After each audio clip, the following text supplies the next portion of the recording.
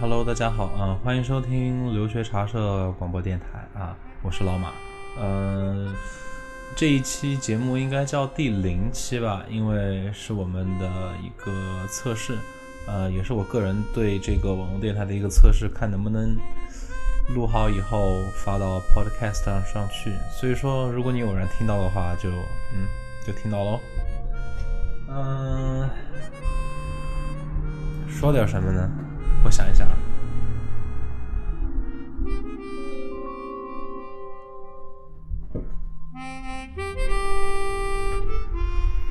好吧，那就说一说我办这个电台的最初的目的吧。其实呢，我办这个电台最主要还是为了怎么说呢？最主要还是为了让大家能够对留学生这个群体有一个比较客观的认识吧。留学不是像 PhD 那么苦逼，但也绝对不是高富帅那样的怎么说呢，轻松闲。至少我的很多同学在我出国以后问我说，老马，你在美国这边过得是很轻松是吧？我们很羡慕你啊，怎样怎样。但其实不是这样的，其实留学呢不光有甜，也有苦也有辣，是吧？所以说你说留学是一盘川菜，我还真的比较相信，因为酸甜苦辣咸五味俱全。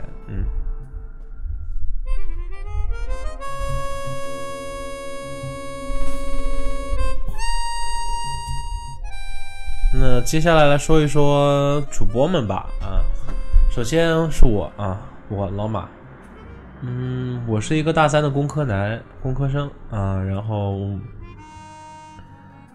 准备继续在毕业以后继续的学习，但是就是说读研究生、读硕士还是读博士，其实我没有想好。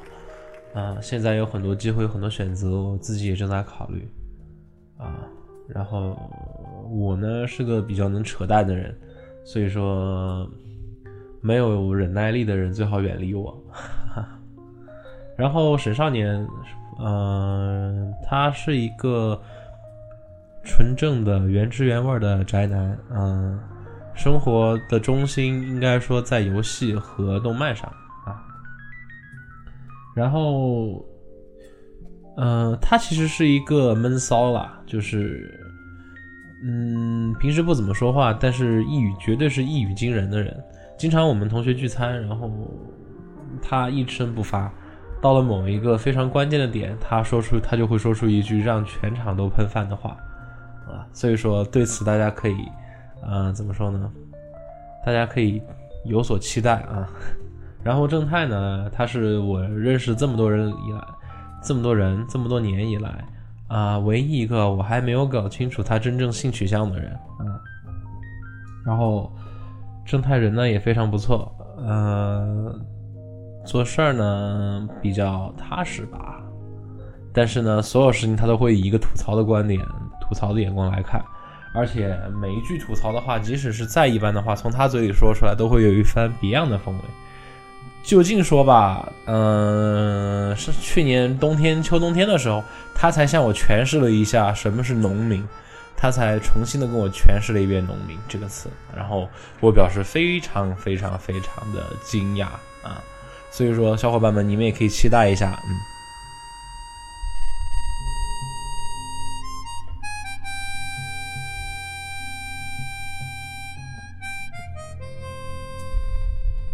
然后说到这个节目的时间的话，其实我们并没有一个固定的更新时间我们的目标是每个月做2期，也就是我们的目标是一个半月性质的节目。但是呢，我们不会有一个固定的更新时间，因为大家都在上学，大家都在上课，每周的作业也都不一样，每周的地位也都得赶，所以说一旦我们商量好了，确定了下一期的更新时间，我们也会第一时间在我们的公共主页和公共微博上进行发布，然后呢，希望大家能够看到。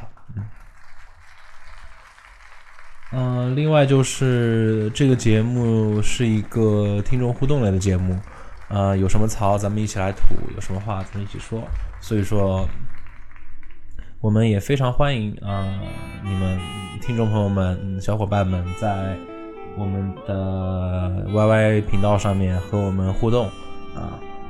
然后呢，如果你们有任何的意见和建议的话，可以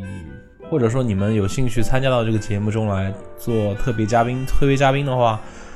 也欢迎你们在我们的公共主页下留言，我们也会尽快的回复你们。因为我们毕竟也是刚刚起步，所以说很多事情也没有一个头绪，也需要从头开始。有什么你们大家觉得做的不够好的地方，也希望大家多给我们提建议。